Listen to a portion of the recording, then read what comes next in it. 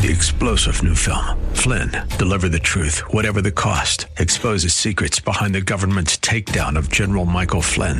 Flynn knew what the intel world had been up to. He ordered the first audit of the use of contractors. This set off alarm bells. He told the truth. He was the most dangerous person for Donald Trump to hire. They had to get rid of Flynn. Flynn, deliver the truth, whatever the cost. Available now. Watch it today. Go to salemnow.com. salemnow.com. Thanks for listening to the Town Hall Review with Hugh Hewitt podcast, bringing to you the best voices on the stories and issues that matter. Helping make it all possible is the generous partnership with the Pepperdine Graduate School of Public Policy. Here's another piece I'll trust you enjoy. Let's bring in our regular Thursday guest for commentary and analysis, Dr. Everett Piper, who is a past university president. He is a best-selling author 2 times over. He is a weekly columnist for the Washington Times and a podcast host of The Rebellion in Oklahoma. Dr. Piper, good to have you back. How are you, sir? I'm doing great, Bob. I hope you're doing well, too. I am as well, and I can see that you were really moved by the article that you read and we discussed last week, so much so that you wrote one of your own about fake Christianity. And I want to dive into this a little bit with you because I think it's fascinating stuff as a Christian and somebody who understands what MTD really is. And I have really only come to understand that in reading over the course of the last few days since our last conversation. So, Dr. Piper, you referenced last week, we talked about this article by Rachel Bratton in the Western Journal talking about MTD, which is moralistic therapeutic deism, or in short, according to George Barna and others, fake Christianity. What is MTD? And I'm quoting you, quoting Barna. The moralistic perspective is we're here to be good people and to try to do good.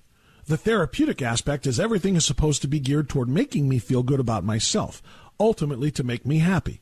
Deism is the idea that God created the world but has no direct involvement in it.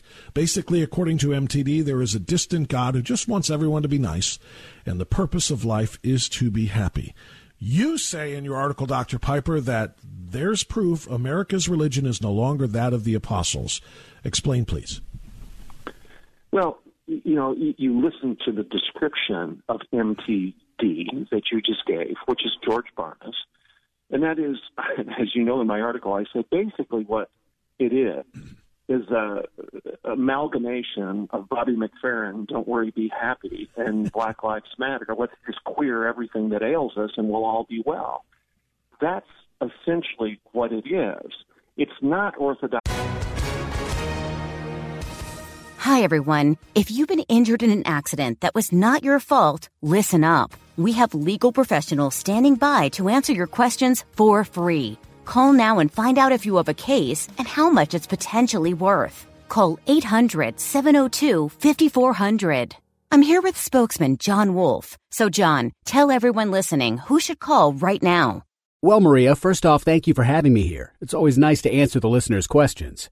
Now, as far as who should call in, anyone who's been injured in an accident and think you deserve compensation, give us a call right now. 800-702-5400. You'll find out if you have a case and how much it's potentially worth. Thanks, John. You heard it, folks. Take advantage of this opportunity and call now. 800-702-5400. Advertisement sponsored by Legal Help Center. May not be available in all states. Christianity. In fact, dogma is bad. So any dogma, which is the description of what Christianity is a bad thing because Christianity, by definition, is exclusive, not necessarily inclusive. And what do I mean by that? Jesus said, I am the way, the truth, and the life, and no one comes to the Father but by me. That is a very exclusive claim. That's not a great big kumbaya group hug. And as you know, the Apostle Paul, St. Paul, defines Christianity very clearly throughout his epistles. The Gospels define Christianity very clearly throughout the 4 Gospels. So who defines Christianity? Do you or do I? Or does the Bible and does the church preserve the history of that definition over the ages? The answer is there has to be an objective definition, an orthodox, a right definition of Christianity. Otherwise, it's chaos. It becomes nothing but your good feelings and mine. And if your feelings and mine run into conflict with one another, who decides? What's the measuring rod outside of those things being measured, to quote C.S. Lewis, that will decide what Christianity is, who's right and who's wrong? MTD, moralistic therapeutic deism, is a fake Christianity because it discards that measuring rod and claims the subjective standard of feelings trump all the facts of historic and biblical dogma. Dr. Piper, oftentimes atheists will complain about religion, and even some who are not atheists, they do believe in God, but they have a real hard time with an organized religion, whether it's Christianity or not, by basically just saying, that's way too hard. It's way too hard to do all of the things you're talking about. It's much easier to do that MTD-style fake Christianity and just say, look, I'm a good person. I live a good life. I'm nice to other people. I raise my kids right. What more do you want from me? Isn't that all God should really want from me, is to be good and to be nice? Isn't that all Jesus, if I'm a Christian, wants from me? And to ask me to do any more than that is just too hard. And that's why they'll turn away from, the true Christianity you're talking about. What's wrong with that argument? Well, it sounds nice, but it's not biblical. So again, we have to go back to what the Bible defines as Christianity and what the church has preserved over the ages as the definition of that faith. So let's go back to the creeds. The creeds are very clear that we believe in the Father, Son, and Holy Spirit, the triune God, one God in three persons. The creeds are very clear about that. The creeds are also clear that it's by faith that we're saved through Christ. It's by faith that we're saved through grace. It is not of ourselves, lest any man should boast. So, and it's also clear in the Bible, now that wasn't a creedal statement, that was a biblical statement, but they overlap and they support one another. The Bible is also clear that it says this, for all have sinned and fallen short of the glory of God, and no one, and that can't be saved unless you repent. The Scriptures call for repentance and confession.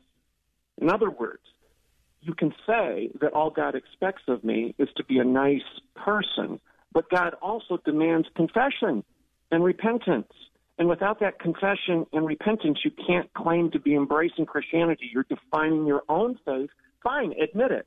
Admit that you're making up a new faith, a new religion, but don't claim that it's Christianity because you have no right to change the definition. You have no right to move the target. Again, the Bible is clear. For all have sinned and fallen short of the glory of God. For the wages of sin is death, but the gift of God is eternal life through Jesus Christ our Lord. For God so loved the world that he gave his only begotten Son, that whosoever believeth in him shall be saved. Okay? Shall have everlasting life. Those are biblical statements. Those aren't Everett Piper statements. Those aren't Bob Frantz statements. That's what the Bible says. The Bible is the rock bottom definition of Christianity. Not you, not me.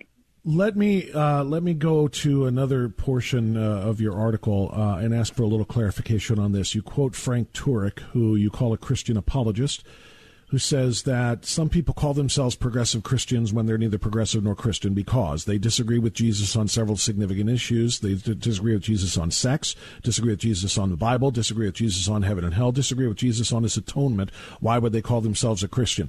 Taking the word progressive out of that, what if a Christian does agree with Jesus on sex and agrees with Jesus on the Bible and all of the other things that you said, but doesn't necessarily live according to the biblical code you're talking about? But they do agree, they think he's right, and they do try to live their lives in a positive way, as we talk about, one that makes them feel good about themselves, this MTD variety.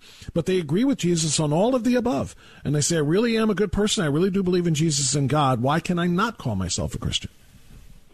All right, let's go to the words of Jesus himself in Matthew 7. And by the way, I want the listeners to know you and I did not prep one another for this. This is a spontaneous, this is a very authentic conversation, give and take. So let's go to the words of Jesus. How does he answer that question? In Matthew 7, the Gospel of Matthew, chapter 7, he says, many will come to me on that day and say to me, I did this and that in your name. I cast out demons in your name. I preached in your name. I did all of these things in your name. And what does Jesus say to them? Get away from me. I never knew you. Now, that's a very sobering challenge Jesus himself somehow is telling us that just going out and doing good stuff, even casting out demons in his name, is not going to get us into the kingdom. It's not good enough. So what is good enough? You're not good enough. None of us are good enough. Only Christ and his atonement gives us a position to be able to stand before the throne in the final judgment and have him say, well done, thou good and faithful servant. And only confession brings us, if we confess our sins, he is faithful and just to forgive us of our sins and to cleanse us of all unrighteousness. That's biblical, that's orthodox, that's Christian dogma, that's the rock bottom definition of Christianity, and anything else is nothing but moralistic therapeutic deism. Okay, you've forced me to ask this last question about this because, again, and this is, I don't want to call it devil's advocacy because I don't advocate for the devil, but just to throw this out there, how do you respond to Christians who say, maybe I don't do it all correctly, maybe I don't do it exactly as the Bible says, but if I messed anything up, I will do confession on my deathbed. Those deathbed confessions. Sorry about any of the bad I did. Please forgive me, God. Because you're talking about essentially confession as being the linchpin here of true Christianity. Confessing that you are not as, following as Jesus as you should, etc. What about the deathbed confession? Can we just kind of have one confession serves and thus saves all? Well, that's an interesting question because we know that the thief on the cross, the one that actually did confess, deathbed confession, if you will, right. Jesus said to him, today you will be with me in paradise. So I think the thing that we need to consider here is sincerity. Was that thief sincere? Was he truly repentant? And the answer seems to be clearly yes, because he actually challenged the other thief and said, shut up. Who are you? This is the Son of God. This is the Piper paraphrase. We need to be confessing and repenting right now, not ridiculing this man, this God-man who's hanging on the cross with us. So Jesus actually accepted that man's deathbed confession. But we also know that we're told that if you believe in the name of the Lord Jesus Christ, you shall be saved. Another biblical passage. What does Lord mean? It means honoring Christ throughout the course of your life and accepting the fact that he's the leader of your life, not you. Now, does that mean you're perfect? No. The question is one of direction rather than perfection. I would challenge any of us who thinks that we're sinless with this statement. The very fact that you claim to be sinless proves that you're not because you're arrogant. So the question isn't perfection. The question is direction. And is your life directional in terms of trying to be obedient to the directions of Christ and confessing along the way when you fail? Waiting until the end for a deathbed confession when you dishonored the lordship of Christ intentionally throughout your life puts you in a precarious situation. I wouldn't want to stake my claim for heaven on that type of life. Very well answered, very well argued. That's why, and I'm glad you kind of clarified that for the audience too. By the way, we don't rehearse this stuff. For those who don't know, and you should by now, Dr. Piper is a biblical scholar. He can quote chapter and verse. I can't. I'm a regular guy just trying to figure all this stuff out. But I read Dr. Piper's works, and it does prompt some very good conversation that I really hope is meaningful and impactful to everybody listening. Dr. Piper, I sent you this morning, a story in the American Conservative. Somebody, whistleblowers, whatever you want to call them, inside the Kroger Corporation, the Kroger supermarket, has detailed Kroger going full on woke, particularly over sex, sexuality, and race. They are all about diversity, equity, and inclusion. It looks like worse than Coca-Cola. It looks like worse than Nike, worse than many of the other corporations and brand names that we have all seen and that many of us have pledged not to spend our money on again. This is astounding. Their LGBTQ plus allyship guide is essentially taking freedom of speech away and forcing compelled speech upon all of its employees, all in the name of diversity, equity, and inclusion. This is a monster that they have out there. Your thoughts, sir? I have these stories. All are just sounding the same over and over again. They talk about equity and inclusion tolerance and affirmation when they don't include you as an equal. They don't rate you. They exclude you rather than include you. If you dare to have a different opinion, a different view, they silence people in the name of free speech. It's a lie. All of this LGBTQIA, BLM, SJW alphabet soup of nonsense is a lie. They are sawing off the branch upon which they sit. They're like a dog chasing its tail. It's funny if it isn't so sad. If it weren't so sad, it would be hilarious to watch this circus, this joke, this worldview implode upon itself. The way to address these people, quite frankly, is just to do what Jesus did and ask them a rhetorical question. When Jesus was confronted by the nonsense of his day, and I've talked about this before on your show, what did the smartest man that ever walked the face of the earth say? The Son of God himself, the second person of the triune God, who could have won any argument. He knew the answer. He could have crushed any of us in a debate. What did he do? He asked a simple question that forced his opponents to drop their stones and walk away. Why do you call me Lord? You want to throw the first stone.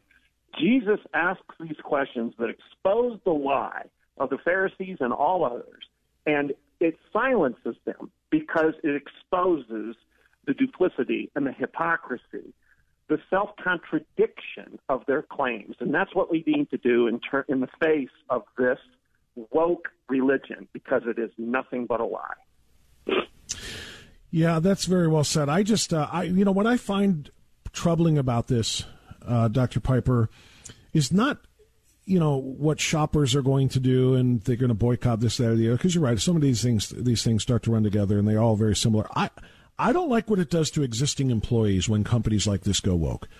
If you are a believer in freedom of speech and a freedom from coerced or compelled speech, freedom of religion, freedom to think for yourself and not have to see and do and say things that they want you to in the name of their wokeness, you might as well lose your job, or you might as well quit your job, because they're going to fire you from your job, or they're going to reprimand you enough times to the point where you lose your job anyway. That's what I really feel bad about here. It's not just about, people have a choice to shop where you want to shop. I don't believe in what Starbucks stands for, so I don't shop at Starbucks. I drink coffee elsewhere. I can shop at a lot of other grocery stores too, but it's the employees, the people who have made their careers at a certain place, who then suddenly find themselves in a place they don't even recognize, being forced to pick up their lives and move on. I agree with you. And what I'm going to say right now is a challenge. Some may consider it heartless, but, it's time for leaders. It's time for people to step up and say, I'm not going to put up with this nonsense. I'm going to challenge it. I'm going to say no. I'm going to be prepared to be articulate and calm in expressing my reasons for saying no, and I'm going to sue you if you don't allow me to practice my constitutional rights. It's time for people to do that and take the lead. And I can tell you this, because in the academy, in the belly of the beast, in the ivory tower, I had to deal with this stuff every day, every minute, every second. And when I stepped forward and said, no, this is nonsense, we're not going to participate in this charade, people flocked to my front door saying, thank you. Our company, i.e. my college, exploded in enrollment and in donor dollars and in reputation because our culture is begging for leaders. So I challenge people, lead in the face of these controversies. Don't be silent. In fact, Bonhoeffer said, not to speak is to speak. Not to act is to act. Silence in the face of evil is evil itself. God will not hold us guiltless. Don't be silent. Speak up. Lead.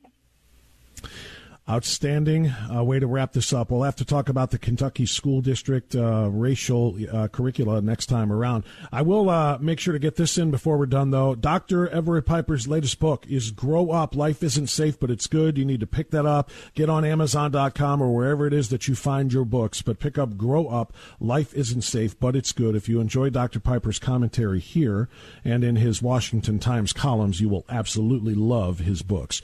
Dr. Piper, thank you, my friend. We'll talk to you next week. Blessings. Take care. Thanks for listening to the Town Hall Review. Our program is coming today in partnership with the Pepperdine Graduate School of Public Policy. It's America's most unique graduate leadership programs offered on Pepperdine's breathtaking campus in Malibu, California. Learn more at publicpolicy.pepperdine.edu.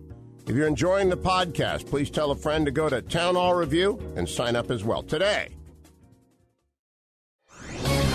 This is Ed Morrissey of HotAir.com for Town Hall. Thanks to American investment and innovation, we produced at least 3 COVID-19 vaccines that have a real-world effectiveness of over 99% against hospitalization and death. Those vaccines are now readily available everywhere in the country, and half of the nation has become fully immunized. The CDC now wants these Americans, and all Americans, to mask up all over again. The CDC's own data on breakthrough cases, even while the Delta variant dominates, shows that vaccinated people have nearly no risk at all from exposure. By demanding that the vaccinated wear masks, the CDC erodes the incentive among the hesitant to get the vaccine while setting incentives that practically guarantees perpetual mask mandates, a point that has not gone unnoticed by many on the right. Rather than coddle the entire nation with universal mask mandates, the proper policy should be to put the burden of choice on the shoulder of each individual and family. That, after all, is a more American approach. I'm Ed Morrissey. Publicpolicy.pepperdine.edu